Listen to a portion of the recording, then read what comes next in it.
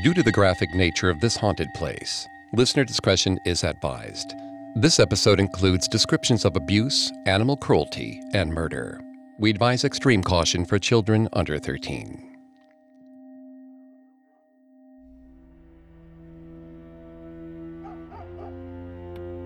Molly groaned as she woke up to the sounds of shouting and a car door slamming from next door. She didn't need to look at the clock to know that it was 3:15 a.m. Her new neighbors had been making a ruckus every night this week, always at the same time. But this time was the straw that broke the camel's back. Molly slipped on her dressing gown. Enough was enough. She was going to give that family a piece of her mind. She hurried downstairs and stepped out of her front door, just in time to see their station wagon disappearing into the night. They'd left in such a rush that they hadn't even bothered to close the screen door. It was left open, crashing against the side of the house. This was beyond inconsiderate. That racket would wake up half the neighborhood. Molly made her way next door and caught the swinging screen door.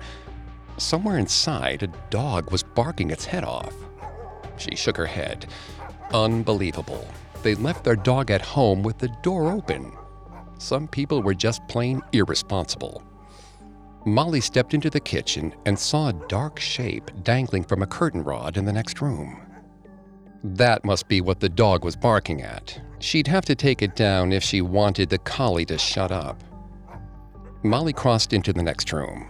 The dog was louder than ever, but she still couldn't see him. The thing in the window continued to sway back and forth. She heard footsteps on the stairs above her, and her pulse quickened. A red light descended the stairs, illuminating the room around her and the object hanging from the curtain rod. Molly screamed in horrified disgust. Hanging by its neck in the window was the bloated, putrid corpse of a dog.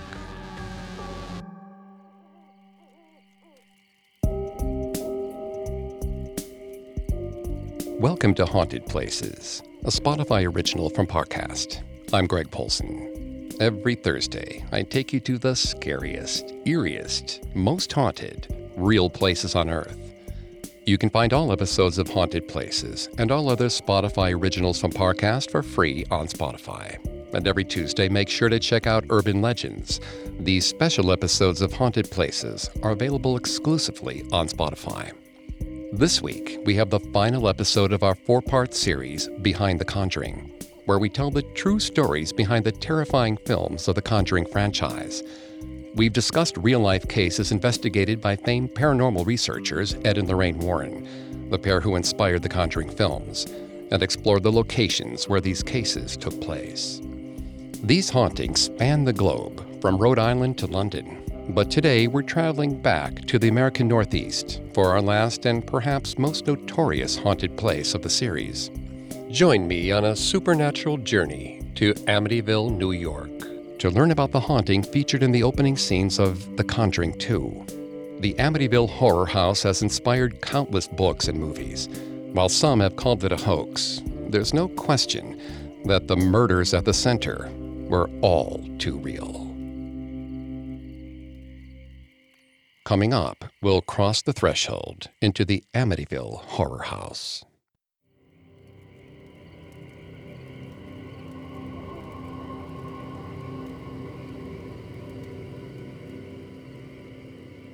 At the center of the Amityville horror is the destruction of two families, one torn apart by an act of unfathomable evil, and the other driven into hiding by a series of terrifying and inexplicable events. What connects them is the home they both lived in, one for 9 years, and the other for a mere 28 days. 112 Ocean Avenue was a dark blue Dutch colonial with a red brick chimney. Perhaps its most distinctive feature was a pair of unique quarter-circle windows that looked out from the 3rd floor like a pair of eyes. It had a fountain, a pool, and a little sign out front that read, High Hopes. But in November of 1974, those hopes were corrupted by profound violence. That year, the home's residents were slaughtered by their own kin. It was a tragic event that made the house infamous for the horrors that took place there. But it didn't keep it from selling. The new owners wanted to make the home look unrecognizable from the one in the crime scene photos. They started their renovation by painting over the blue-black exterior. They tore down the fountain, filled in the pool, and even remodeled those distinctive windows on the side of the house. They added a solarium and got rid of the infamous red room in a basement remodel. Finally, they changed the address in the hopes that putting a different number on the mailbox might erase its terrible past. By all appearances, 112 Ocean Avenue had ceased to exist. But though the house may have looked different, its bones were the same. After the fall of 1974, violence and aggression seeped into them like a toxic chemical, and the new owners would learn that there are some things that can't be covered with a fresh coat of paint.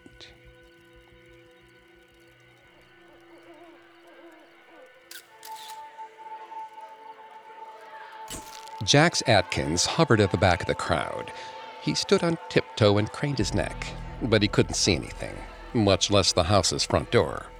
Dick Bloom from the National Enquirer was standing a few feet away. At 6'4", he loomed over the throngs of reporters and curious neighbors.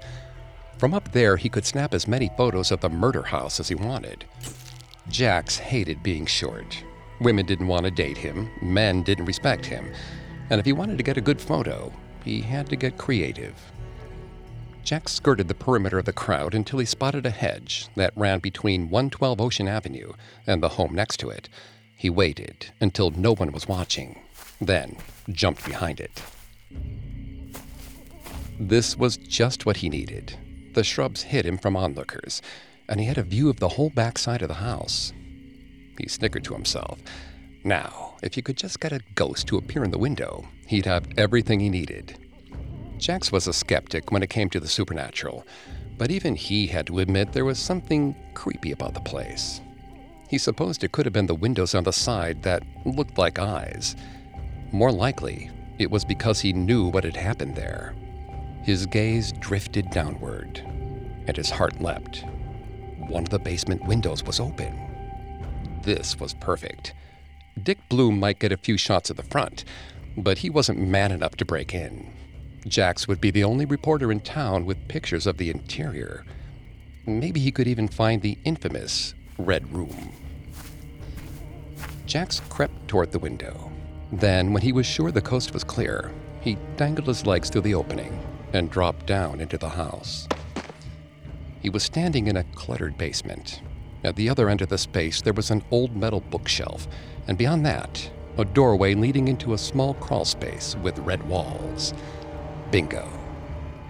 Jack started picking his way through the piles of junk. He was almost disappointed. The Red Room didn't look like a gateway to hell, because, Jax reasoned, it wasn't. If the family was really living in a haunted house, shouldn't they have called a priest or a psychic instead of a press conference? He'd bet his money it was all a hoax. Maybe they thought they could get some cash out of it. He would have done the same thing if he'd owned an infamous murder house. Jax ducked into the crawl space. There wasn't much there, just a small shelf with a dirty magazine, a cardboard box, and an old notebook. Jax took the notebook back to the basement and held it up to the light. It appeared to be some kind of journal. He did his best to read the messy handwriting, but he could only make out one phrase. It was written in big block letters at the bottom of the last page. They are going to die. Jax dropped the book. The hair on the back of his neck stood on end. He closed his eyes and clenched his teeth. This was ridiculous. He was acting like a little girl. Real men weren't afraid of ghosts or haunted houses, or even murderers. He took a deep breath and bent down to pick up the notebook.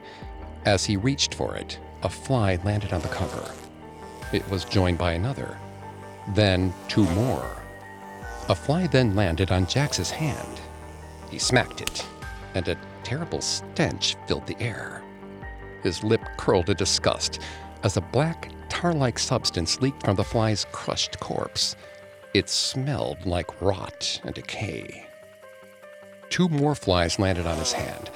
Jax glanced back at the book and shrieked. It was teeming with flies. They were coming from the Red Room, swarming up walls and crawling over the floor. The bugs started to land on his head. They crawled into his nostrils and buried themselves in his hair. Jack screamed, and a fly flew into his mouth. He tried to swat them away, but there were too many. Then, all at once, they left his body and swarmed together into a teeming black mass. They were forming a shape, a silhouette of a man. Jack stood frozen, his heart pounding as features began to emerge. A nose, 2 eyes, and a mouth. Jack felt like he couldn't breathe. Then the figure's lips opened in a silent scream. Flies streamed from its mouth like a cloud of smoke. A deep, guttural voice came from within the red room. It told him to get out. Jax ran for the window. He didn't need to be told twice.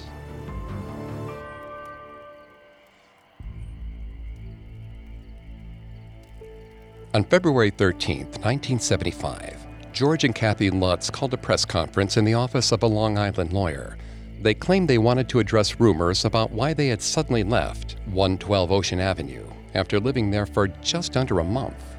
The Lutzes told reporters that their new house, which had been the site of 6 murders a year earlier, was haunted. But that day, the Lutzes revealed only a few tantalizing details of their story. All they said to the assembled journalists was, 1, they'd been driven from their home with only the clothes on their back. 2, they believed there was a very powerful force at work. And 3, they wouldn't spend another night in that house if you paid them. It wasn't until a year later, in March of 1976, that Ed and Lorraine Warren were brought to the home by a news crew investigating the alleged haunting. When they left, Lorraine was so disturbed that, much like the Lutzes, she refused to go back to continue the investigation. She said of the experience, "Amityville was horrible, honey. It was absolutely horrible. It followed us right straight across the country. I don't even like to talk about it. I will never go in the Amityville house ever again. You don't know how long my career is. That's the only one."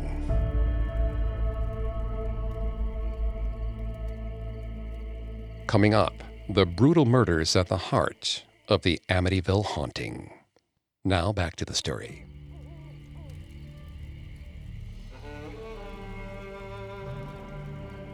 In June of 1965, Ronald Big Ronnie DeFeo bought a 5-bedroom house in the affluent Long Island village of Amityville.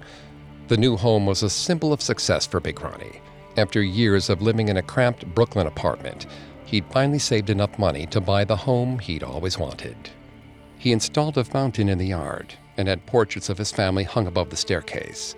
He wanted people to know that he was doing well, that his wife was beautiful, and that his 5 children were smart. They had all lived up to his high expectations. They were going to be a perfect family living in a perfect home. And for a while, it looked like they were, until everything fell apart.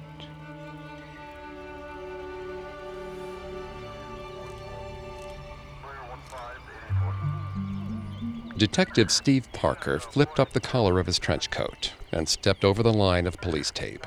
His partner, Mike, was smoking a cigarette in the front doorway. Steve approached and asked what they had. Mike took a long drag and said it was a multiple homicide. No signs of forced entry and nothing stolen. He gestured toward a young man at the other end of the yard. He said the eldest son had come home around 10 and found the parents. He went to a local bar for help, and a few guys accompanied him back to the house. That was when he found the others. Steve let out a deep sigh and said they should probably get in there. Mike stubbed out his cigarette and gestured for Steve to go ahead. Steve paused at the threshold. He'd always had a hard time keeping it together at murder scenes. The guys liked to make fun of him. They'd call him Officer Sensitive or Detective Cream Puff. Gradually, he was learning how to tamp down his emotions. But he had a feeling this one was going to test his resolve. Steve squared his shoulders and entered the house. As soon as he stepped inside, he was met with a smell of rot and decay. He asked how long the bodies had been in there. Mike shrugged and said it couldn't have been more than a few hours. The son claimed that the house just smelled that way sometimes, maybe a leaky sewer line. Of course, it could also be the dog. Steve frowned and asked what he was talking about. Mike gestured to a dark shape swaying in the window. For a moment, Steve couldn't tell what it was. Then he made out the outline of a tail. Then, the body of a medium-sized dog hanging by its neck from the curtain rod. Steve suppressed a gag. Mike chuckled darkly and started up the stairs. The stairwell was lined with a row of portraits. Here were the family's two young sons posing triumphantly over a deer carcass, their dark-haired daughters posing on a settee, the mother clutching a string of pearls. Beyond her was the largest portrait, positioned at the top of the stairs. It was of the young man who had been standing outside, the eldest son. And standing over him in the portrait was a stocky man with a thick beard and heavy eyebrows. Steve shivered and turned away. It was strange. Usually crime scenes were loud, but this house was oddly silent, like it was soundproofed or underwater. Steve knew Mike was only a few feet away in one of the bedrooms, but he couldn't shake the sudden feeling that he was completely alone. He reached the landing on the second floor and pushed on one of the doors lining the hallway. It swung open into a dark bedroom. Steve flicked on the lights. The dull yellow glow illuminated rumple-orange tartan bedspreads and walls papered with a pattern of blue boats.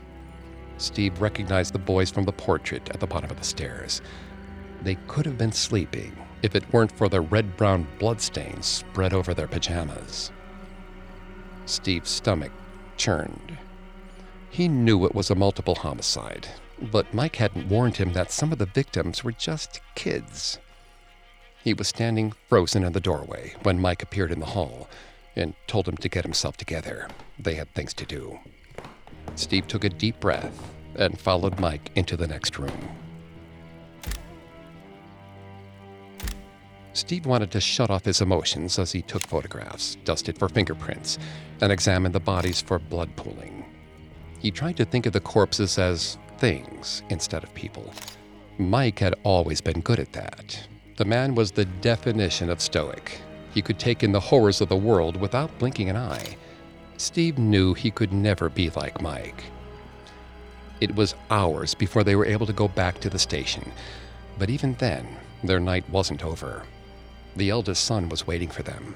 They would need to take down his story before they could head home.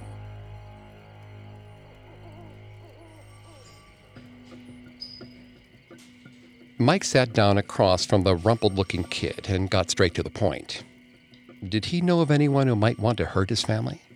The kid nodded and said his father had got mixed up in some shady stuff. He thought he might owe money to the mob. Mike started asking follow-up questions, but Steve wasn't listening. He'd been distracted by a look that had flitted across the kid's face when he mentioned his father. It was brief, but distinct. A slight sneer of contempt. Steve interrupted Mike's questioning to ask the kid about his father. The young man shrugged. He said there wasn't much more to say. Steve nodded thoughtfully and asked if he was a good father. Did he spend time with them? The kid looked at the floor. Of course his dad loved them, he said.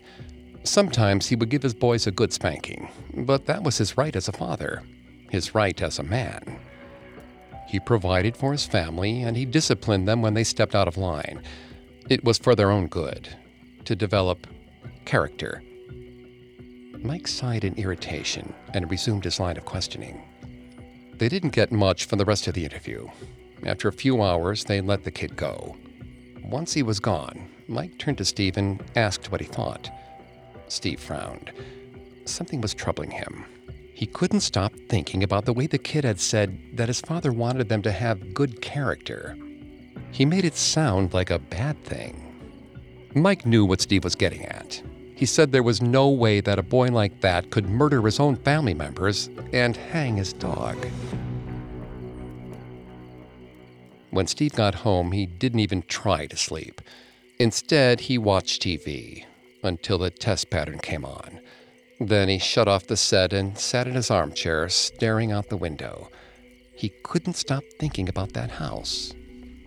Mike was convinced the murder was connected to the father's mob dealings, but Steve wasn't so sure. He desperately wanted to believe that Mike was right, that a suburban boy barely out of school couldn't be capable of a crime like that. But there was something about the expression on the kid's face. It made him think something very bad had been going on in that family. What he really needed was to go back to the crime scene. Maybe there was some piece of evidence they had missed, something that would prove him wrong. He glanced up at the clock.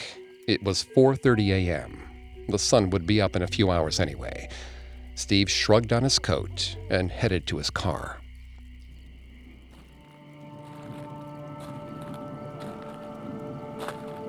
It was raining lightly as he made his way up to the front walk. The dark windows of the house loomed over him like the shiny black eyes of a spider. The front door creaked as it swung open. There was that smell again, the stink of death. Steve stepped inside. A cold wind rushed through the entryway, slamming the door shut behind him. Steve froze for a moment. He reminded himself to breathe, then clicked on the light switch in the entryway. But nothing happened. He frowned. Maybe the power had been shut off. Steve looked around for the electrical panel when he heard something above him. Little feet scurrying down the hall. He called out, but there was no response.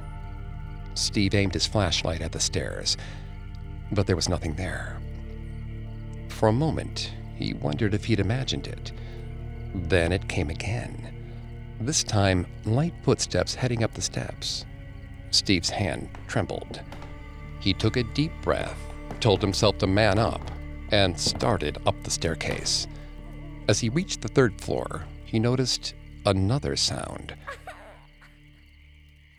Steve froze. Someone was crying. It was coming from the eldest son's room. He approached the door and pushed it open. A narrow beam of moonlight illuminated a little boy huddled in the corner. Alarmed, Steve took a step toward him. He couldn't understand how the kid had gotten in there. The house had been locked up for hours. He was going to have to deal with this swiftly. As he approached, Steve could hear the boy mumbling something over and over. He was scratching at the wall, clawing at a crack near the baseboard. Steve's steely resolve deteriorated. He couldn't shove his emotions down anymore. His heart ached for this poor kid. He was alone and terrified in this dark house.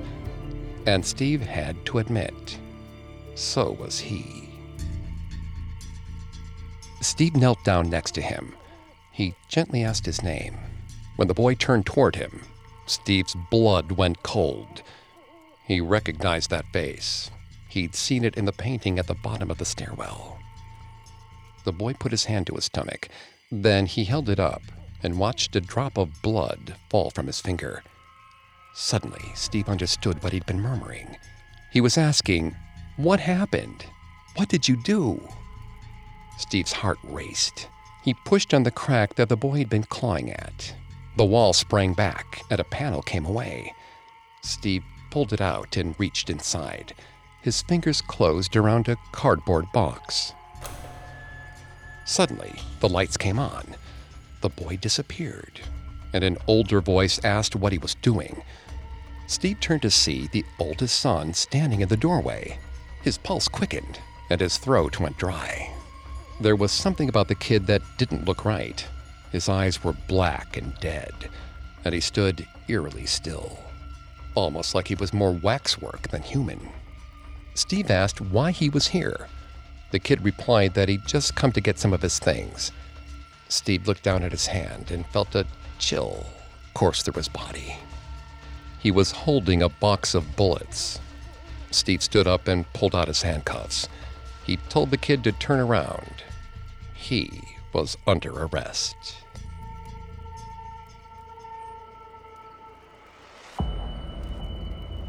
At 3:15 a.m. on November 13th, 1974, Ronald Butch DeFeo Jr. left his bedroom with a high-powered rifle and murdered every member of his immediate family. Among the slain were his mother and father, his 18-year-old sister Dawn, his 13-year-old sister Allison, and his two younger brothers, 11-year-old Mark and 9-year-old John. After committing the murders, Butch bathed, dressed, and went to work like nothing had happened.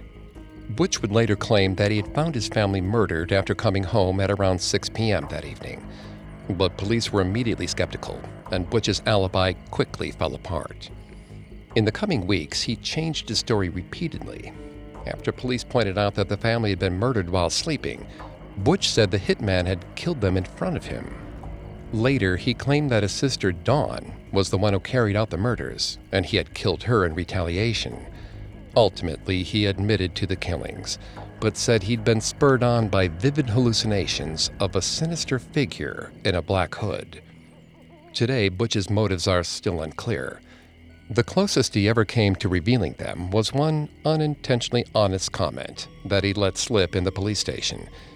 He told police that it all started so fast, and once he started, he just couldn't stop. Coming up, a new family moves into the house, only to find that some of its previous residents haven't left. Now back to the story.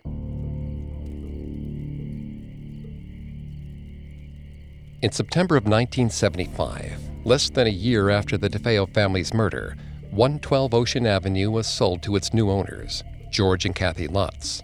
The couple was newly married at the time. George was an ex-Marine and Kathy, the mother of 3 children from a previous marriage. The newlyweds were looking for a home to accommodate their growing family, and the house in Amityville seemed like the perfect fit. It had plenty of room for the kids, a boathouse for their cruiser, and best of all, the price had been drastically reduced. The Lutzes knew about the murders, but the deal was too good to pass up. Besides, they didn't believe in ghosts.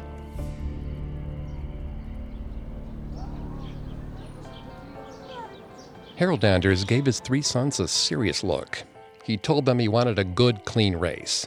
The fastest man inside the new house got his pick of bedroom, but only if he won it fairly.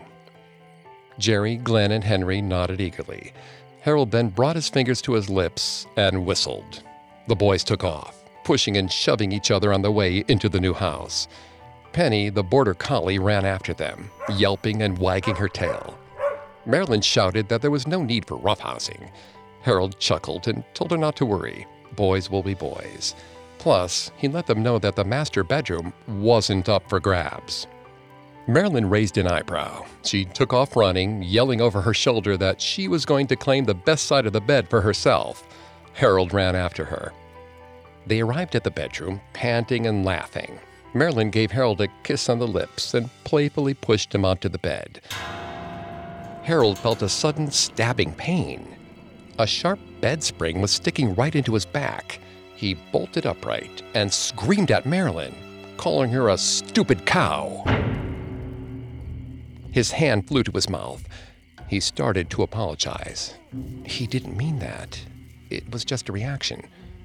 Marilyn laughed uncomfortably and said she knew that.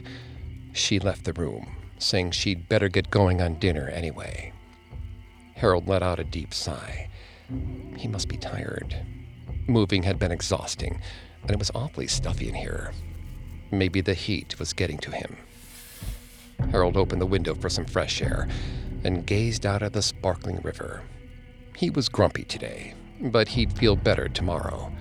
After all, he had a beautiful wife, 3 great sons, and an incredible house that he'd gotten for a steal. He was a lucky man.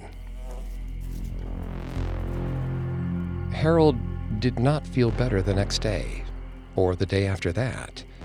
He kept telling himself that this was just a phase. But after a few weeks, the intrusive negative thoughts had become almost constant. He'd think his sons were weak, and his wife was lazy and ugly. The words in his brain felt like they belonged to someone else, an outsider filling his mind with their own stream of rage and vitriol. Every so often, his anger spilled out into words. He called his sons worthless, and his wife a whore. He'd never even used a word like that before. Harold started to wonder if there was something wrong with him, some kind of hormone imbalance, or even a brain tumor. He was considering seeking medical help. Then, he discovered the Red Room, and intrusive thoughts became the least of his worries. Harold and Marilyn were cleaning out the basement. They'd been putting it off for weeks, but it was time to bite the bullet. They started the project together, but around noon, Marilyn excused herself to go fix lunch. Harold suppressed the urge to call her lazy and tell her she was fat enough already. It had become difficult to keep thoughts to himself lately. He felt like whatever was going on was coming to a head. He'd been more volatile than ever. He had trouble sleeping, and he kept waking up in the middle of the night, always at the same time, 3:15 a.m. Usually he went up to the guest room on the 3rd floor. He didn't know why he liked it up there. For some reason, it was just the only place in the house where he felt right. He'd sit in an old rocking chair and stare out the window. Every so often, he would look down and see that he was doing something with his hands. At first, he wasn't sure what it was. Then one day, he came across a stack of old hunting magazines and realized what he'd been doing up in the attic room. He had been cleaning an invisible rifle. After Marilyn left, Harold started tidying an old bookshelf. He paused as he swept an armful of crooked nails into a trash bin. He caught sight of something peculiar, a crack in the drywall behind the bookshelf. Only it seemed too neat to be a crack. It was more like the edge of something. Curious, Harold grasped the bookshelf and slid it to the side. Behind it was a doorway. Harold frowned. The blueprints hadn't shown any closets in the basement. He pulled the door open, revealing a small room, painted an alarming shade of red.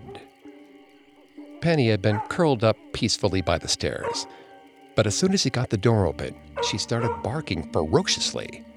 Harold told her to shush. She sank down to her haunches and continued to growl quietly. Harold peered into the room and was hit with a powerful smell. The place stank of human excrement. There was almost nothing in there, just 4 walls and a shelf. Marilyn shouted from upstairs. Lunch was ready. Harold backed out of the room. He tried to close the door, but it wouldn't budge. It felt like it had been nailed down. He gave one last heave and then gave up. He would come back later. Harold made his way out of the basement, but when he reached the foot of the stairs, he paused. The afternoon sun made it look like the small room was glowing with an eerie red light. His stomach tightened. He had a sudden feeling that he shouldn't let the door stay open, like there was something toxic in there, and he needed to seal it up.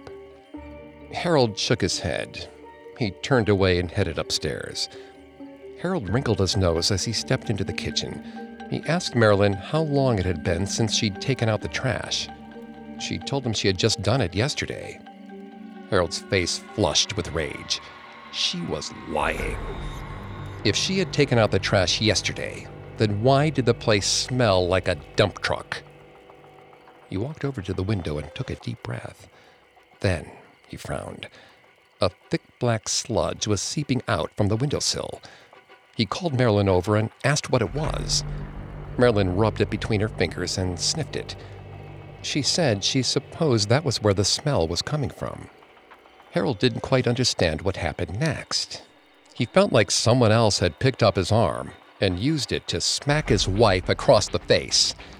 Marilyn put a hand to her cheek and backed away from him. Harold started to apologize, but he was interrupted by a commotion upstairs.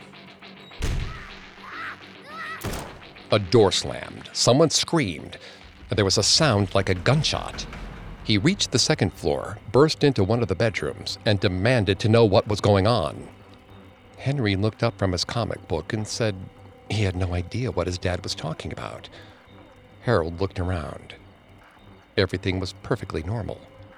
The noises were gone, and there was no sign as to where they'd come from.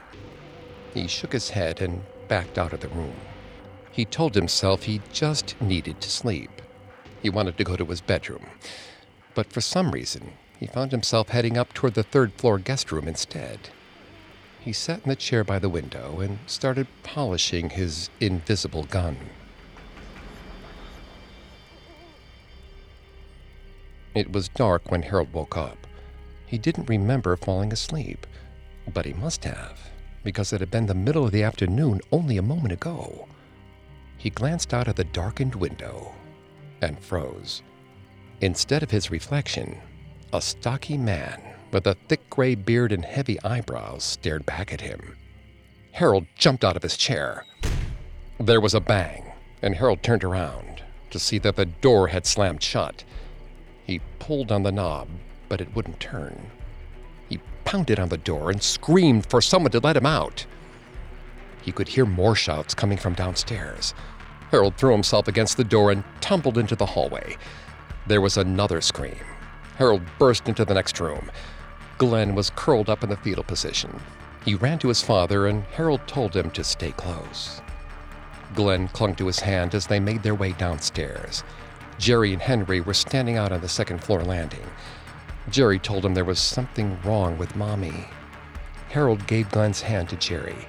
He told the boys to wait for him by the car. Jerry nodded, and they started down the stairs. Harold took a deep breath and pushed on the door to the master bedroom. His wife was lying on her stomach in the bed. A red stain was spreading over the bed sheets. Harold rushed to her side and shook her, but she didn't move. Then he turned her over. As her face lifted up from the pillow, his heart stopped. This wasn't his wife. She was wearing Marilyn's pajamas, but she had the face of a woman a decade older. Suddenly, a voice called his name.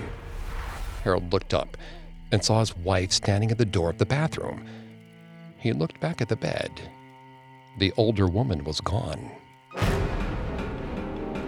Harold grabbed Marilyn's hand, and together they ran down the stairs. Marilyn paused at the front door. Harold told her to come on. She raised a hand and pointed at something in the living room.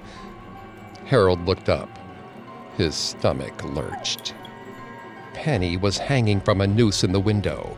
Her legs were twitching, and she was gasping for air. He told Marilyn to go to the car. She took off, and Harold ran to the dog. Harold held the struggling dog with one arm and frantically pulled at the knot around her neck with the other. He heard footsteps and glanced back at the hall behind him. The door to the basement was wide open, revealing a glowing red light coming from down the stairs. Harold could see a shadow slowly mounting the steps. He frantically pulled at the knot. The footsteps were coming closer. Harold's heart was pounding. He grabbed the curtain rod and wrenched it out of the wall. Harold glanced back at the dark figure in the basement. It was almost at the top of the stairs, and he could see a long, thin object in its hands. He hugged the dog to his chest and ran out to the waiting car.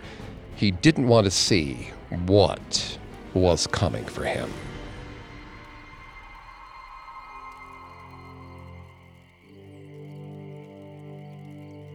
In 2012, the oldest of Kathy Lutz's 3 children, Daniel, spoke out for the first time about what had caused their family to flee from 112 Ocean Avenue 35 years before.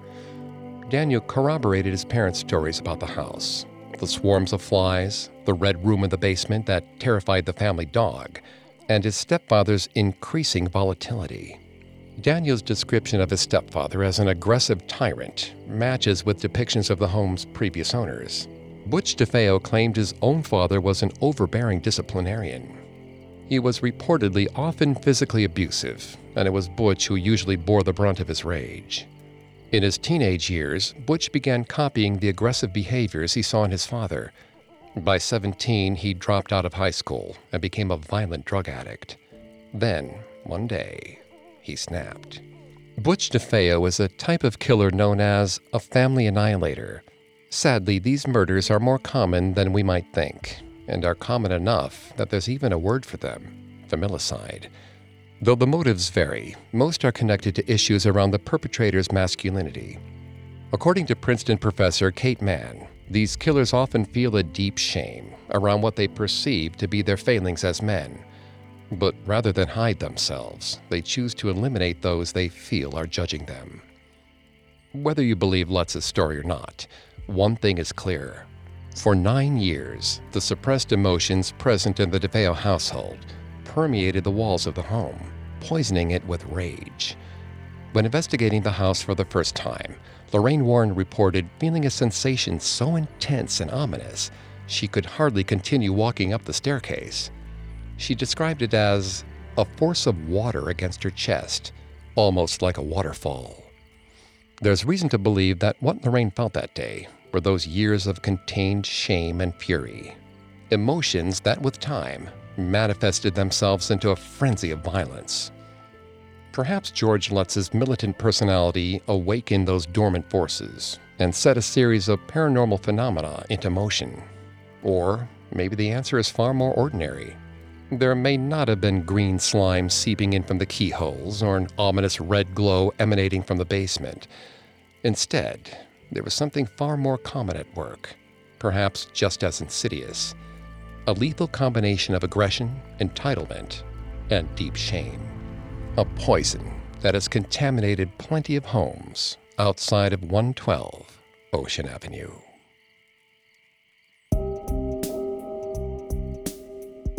Thanks again for tuning into Haunted Places. We'll be back on Thursday with a new episode. And don't forget to come back on Tuesday for our Urban Legends series, available only on Spotify. You can find more episodes of Haunted Places and all other Spotify originals from Parcast for free on Spotify. I'll see you next time. Haunted Places is a Spotify original from Parcast. Executive producers include Max and Ron Cutler. Sound design by Kenny Hobbs. With production assistance by Ron Shapiro, Trent Williamson, Carly Madden, and Aaron Larson. This episode of Haunted Places was written by Zoe and Louisa Lewis, with writing assistance by Alexander Garland, fact-checking by Haley Milliken, and research by Adriana Gomez. I'm Greg Polson.